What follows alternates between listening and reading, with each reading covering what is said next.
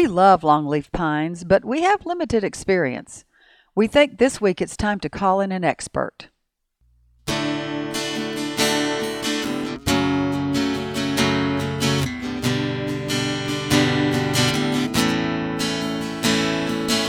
Welcome to Longleaf Breeze, subsistence farmers using 3 simple principles, approaching but never reaching subsistence. It's gotta be fun while we're doing it, and we don't make all misstatements. And now, Lee and Amanda Borden. Thanks, Adrian, and welcome to our podcast of February the 13th, 2014. We are so pleased to have a chance to visit today with my brother. His name is Dave Borden. He is a full-time CPA and a part-time farmer who is quite knowledgeable about fruit and nut production, but in addition, he is knowledgeable and experienced in planting and maintaining stands of longleaf pine. So I'm delighted we have a chance to visit with him. Dave Borden. I'll start the conversation just by asking you how you came to love longleafs so. You know, my interest really probably started with my oldest daughter. She's has a master's in environmental biology, and she really raised the prospect of our planting longleaf very early on. I wish that I had listened to her, because it probably took me 4 or 5 years before I actually planted some longleaf. But my interest, I guess, stems from, first and foremost, the biological diversity. The open canopy structure of a mature longleaf forest allows sunlight to hit the floor. And so you develop a very diverse herbaceous growth that attracts a lot of insects, and the insects bring in birds and bobwhite quail. It's outstanding deer and turkey habitat, and of course is the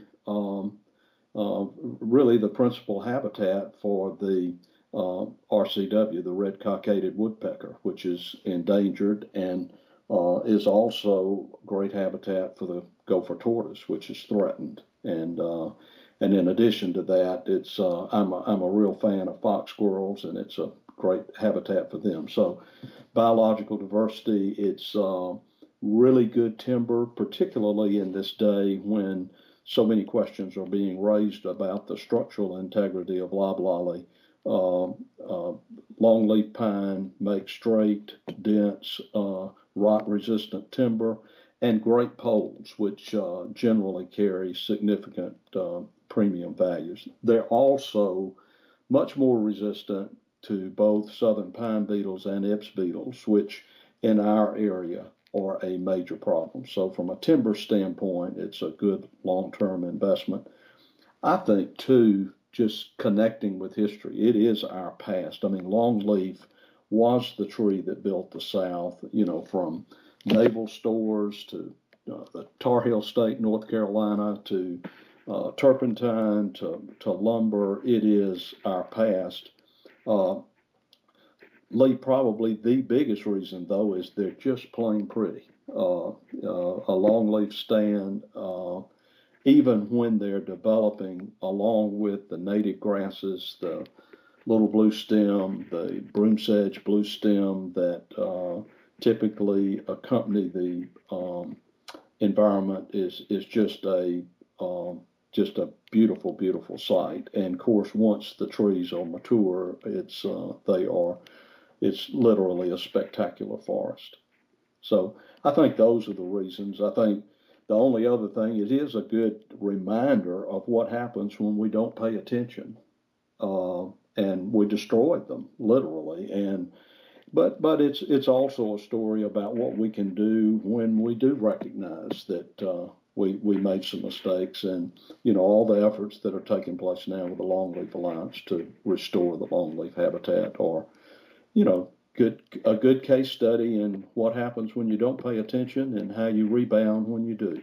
I know for a fact that you have done a lot in these past 10 years to replenish the longleaf population in our area, central Alabama. And because of your experience, that's one reason we're talking to you today. We wondered, what is your best advice about how to plant longleafs? Where do you get your trees? How do you prepare your soil, if you prepare it at all? How far apart would you plant your trees? Amanda, it really depends upon what the site is that you're planting in. We've planted in cutover pine timber. We've planted in cutover hardwood timber. We've planted in pastures. We've planted in hay fields. And we've planted now in a planted pine plantation where we cut back to a very broad spacing or low basal area and planted longleaf in the understory. I would refer anybody listening the Longleaf Alliance. It's www.longleafalliance.org, not .com. And I'll include a link on the show notes page for that. That'd be great. And they have a prescription where they give you recommended site prep for hay fields, for pastures, for cropland, for cutover land. And so they walk you through the site prep. I would say that the most important thing in planting longleaf is site preparation. It is more extensive than would be the case with respect to loblolly pine. My experience, and I'm an organic fruit enthusiast, and don't use chemicals there. But my experience is, in connection with longleaf, that you just about have to treat the area with chemicals. If you're planting in hay fields or pastures, starting with glyphosate, which is Roundup, and we've typically used 2 applications of glyphosate, once starting in, May or June of the preceding period, and then again in the early fall, and then we burn in addition to that if there's any residue left. In the cutover areas, typically arsenal is heavily used, and burning in addition to that. In terms of planting, if you are planting in a hayfield or pasture, I would strongly recommend scalping. Scalping is where you cut a very shallow, wide furrow that you plant the longleaf in, and that gives an exposed mineral soil area without the seed bed, because you're pulling the seed bed back to plant the longleaf in, and gives them a much better jump start, free of competition. I think by far and away, one of the most important things on longleaf in terms of survival and initial development is the site preparation and keeping the competition away from them. We did mechanical, non-chemical site prep, extensive in the case of some cutover land that we planted, and we cleaned it up as well as you could possibly clean it up. But because of the rebounding sweet gum and other woody competition, we had a very difficult time with that site because we didn't use chemicals. And so since that time, we've used chemicals to prepare. In terms of planting density, it sort of depends upon what you're trying to do. And in our case, we wanted a broader spacing because we wanted to stimulate the herbaceous growth and stimulate the wildlife carrying potential of the property. And so we planted about 550 trees an acre. That also, by the way, NRCS, Natural Resources Conservation Service, has money to plant longleaf in the EQIP program as well as in the Wildlife Incentive Program. And so they recommend in those instances planting at a spacing of 8 by 10 or about 550 trees an acre. In terms of where the trees come from, again, I hate to keep referring back to the Longleaf Alliance, but they have a listing of all of the Alabama and Southeastern Nursery, excuse me, on that site. Ours come from, usually we buy from a nursery in Dallas County through our forester. Most all of the foresters certainly know how to get the longleaf trees. Now, I know that in working with longleafs, you have learned some tough lessons about keeping the competition down. Give us a quick summary of how you approach that. Lee, post-release is very important on longleaf. Loblolly you can plant, and in a lot of cases, just forget about them. You cannot do that with longleaf generally. That's been my experience. And so we spray a chemical called Oust XP over the top of longleaf in the first year post-planting, and in some cases 2 years post-planting. To keep the competition back. I think it's also very important that you burn. We have, we've got some trees planted 7 years ago, and we have burned them every year. For example, now that's probably overdoing it a little bit, but I'm a native grass nut, and so that really stimulates the native grass production. So when you get ready to do a controlled burn, tell us a little bit about how you prepare for it and how you accomplish it, and then if you have anything you do after the fire, tell us about that. Probably the most important thing, again, is preparing the site to burn, and that's good fire lanes. Getting good fire lanes that are disc and the mineral soil is exposed, and that's key. Having equipment mobilized, your tractor with your disc on it or your box blade on it, whatever you're going to use if fire gets out on you. Having it all stationed nearby, and I think just being very, very careful. I mean, typically what most people would do would set the blaze off of the fire lane where the wind is blowing into the fire lane, and generally back the fire into the forest, creating a very broad buffer on the side that the wind is blowing to. And in young longleaf, we never burn a very large area at a time. We do what's called strip burning, and you would burn a strip, and then you go back and start into the wind and let the wind come, maybe not more than 100 feet before it matches up with the previous fire that you set. So by strip burning, you keep it from getting too hot. We have not, I just haven't had the courage to do it. We have not burned any longleaf in the growing season. All of our burns have been December and January and February burns. So, and that's probably just, we've done a lot of burning here, but I just I'm scared to burn in the growing season. And obviously, if you have some mature longleaf, that is the best. That's probably not good for young developing longleaf, but it is good for mature longleaf because it exposes the mineral soil in advance of the seed drop. When people are wanting to get started planting longleafs or plant a new longleaf stand, what kind of equipment would you say you need to begin planting?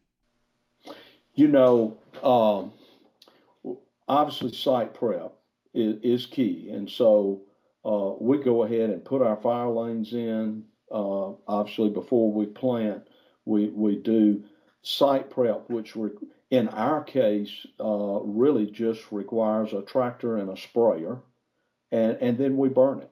Okay, so it is a tractor and a drip torch and a sprayer mounted to the back of the tractor. I mean, you could use a backpack sprayer. We actually use one that a 55-gallon sprayer that we mount on a 3-point hitch. But that's all the equipment that is required. And out in the country, you can usually borrow a sprayer from somebody.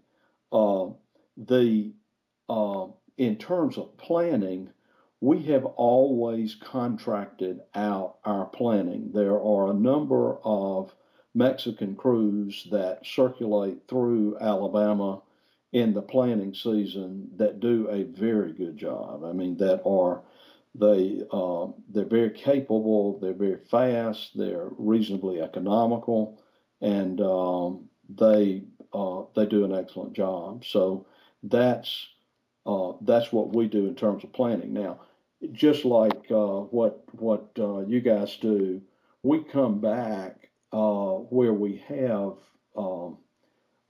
spots where we have higher failure rates, and we will spot in and plant just ourselves. But we do that with a dibble and a bucket of trees. So that's basically what we use. The only specialized equipment, if you're planting in a pasture or hayfield and you're using scalping equipment, that is sometimes hard to come by and find. There are a couple of foresters that have scalping devices that fit behind a 3-point hitch, but if you're going to plant in a hayfield or pasture and you want to scalp, I would get started early looking for that device. You've had a lot of experience with longleafs, and I'm sure that you do this as second nature. Tell us a little bit about the areas where longleafs just would not work. My experience has been that certainly the heavier clay soils, the prairie soils, that exist, for example, in the Black Belt and in a lot of areas, would not work. Generally, heavy clay soils are not suitable for planting longleaf. However, I will say this: we've planted some longleaf in eroded pasture areas, what was formerly a cattle farm, and there were some eroded clay shelf exposed places that honestly I didn't think would work, and they're some of our best stands initially. And the reason is there's no competition there either. So the longleaf were able to get a foothold and were able to survive, and they didn't have any competition. And some of the prettiest trees right now are there. Now, how well those trees will develop long term remains to be seen, but I think generally you want to avoid the heavy clay and prairie type soils. Give us your best sage advice for somebody who is considering getting into longleaf pines. I would say this. I would say do your homework. Recognize that it is much more difficult than growing loblolly, and so you have to do the site preparation and do it right. No failure allowed on that front, and then you have to be prepared to do some things in a post-release environment, both chemicals and or fire, in order to give the trees an opportunity to thrive free of competition. Now, there may be an exception in the case of some people who have natural longleaf seed bed on their property. You do, for example.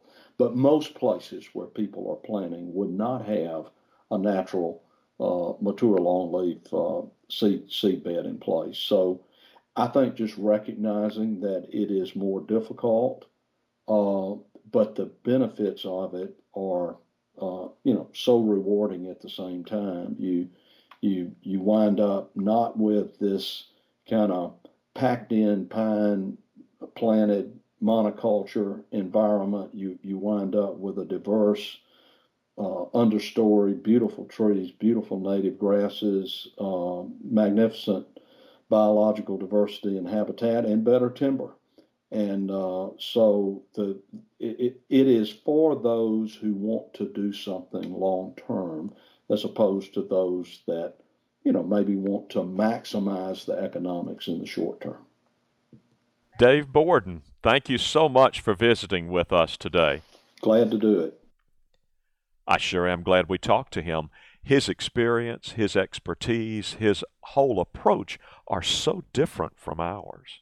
That's right. We are definitely, we have the advantage of having that seed bed that he mentioned, but we're doing this on a smaller scale for sure. So much smaller. We do the hand dibble, and we're organic, so I don't really think we'll be using any kind of chemicals, but we do plan to try the controlled burn approach at some point. Exactly, and I think we can benefit from that. We will learn more about using fire as a means not only of increasing the longleaf production, but also clearing the forest bed generally so that it becomes more pleasant to spend time in the forest. And to serve as habitat to attract wildlife, as Dave mentioned. Thanks for listening today. We've enjoyed this conversation and hope you have as well. We look forward to visiting with you next week. Take care. You've been listening to Longleaf Breeze with Lee and Amanda Borden. You can call the farm at 334-625-8682. Send email to letters@longleafbreeze.com. Our address is P.O. Box 780446, Tallahassee, Alabama 36078. Visit us at longleafbreeze.com to learn more about the farm, to browse our archive, and to look over our planting database. You can also read the daily farm log and check in with Lee and Amanda. That's longleafbreeze.com.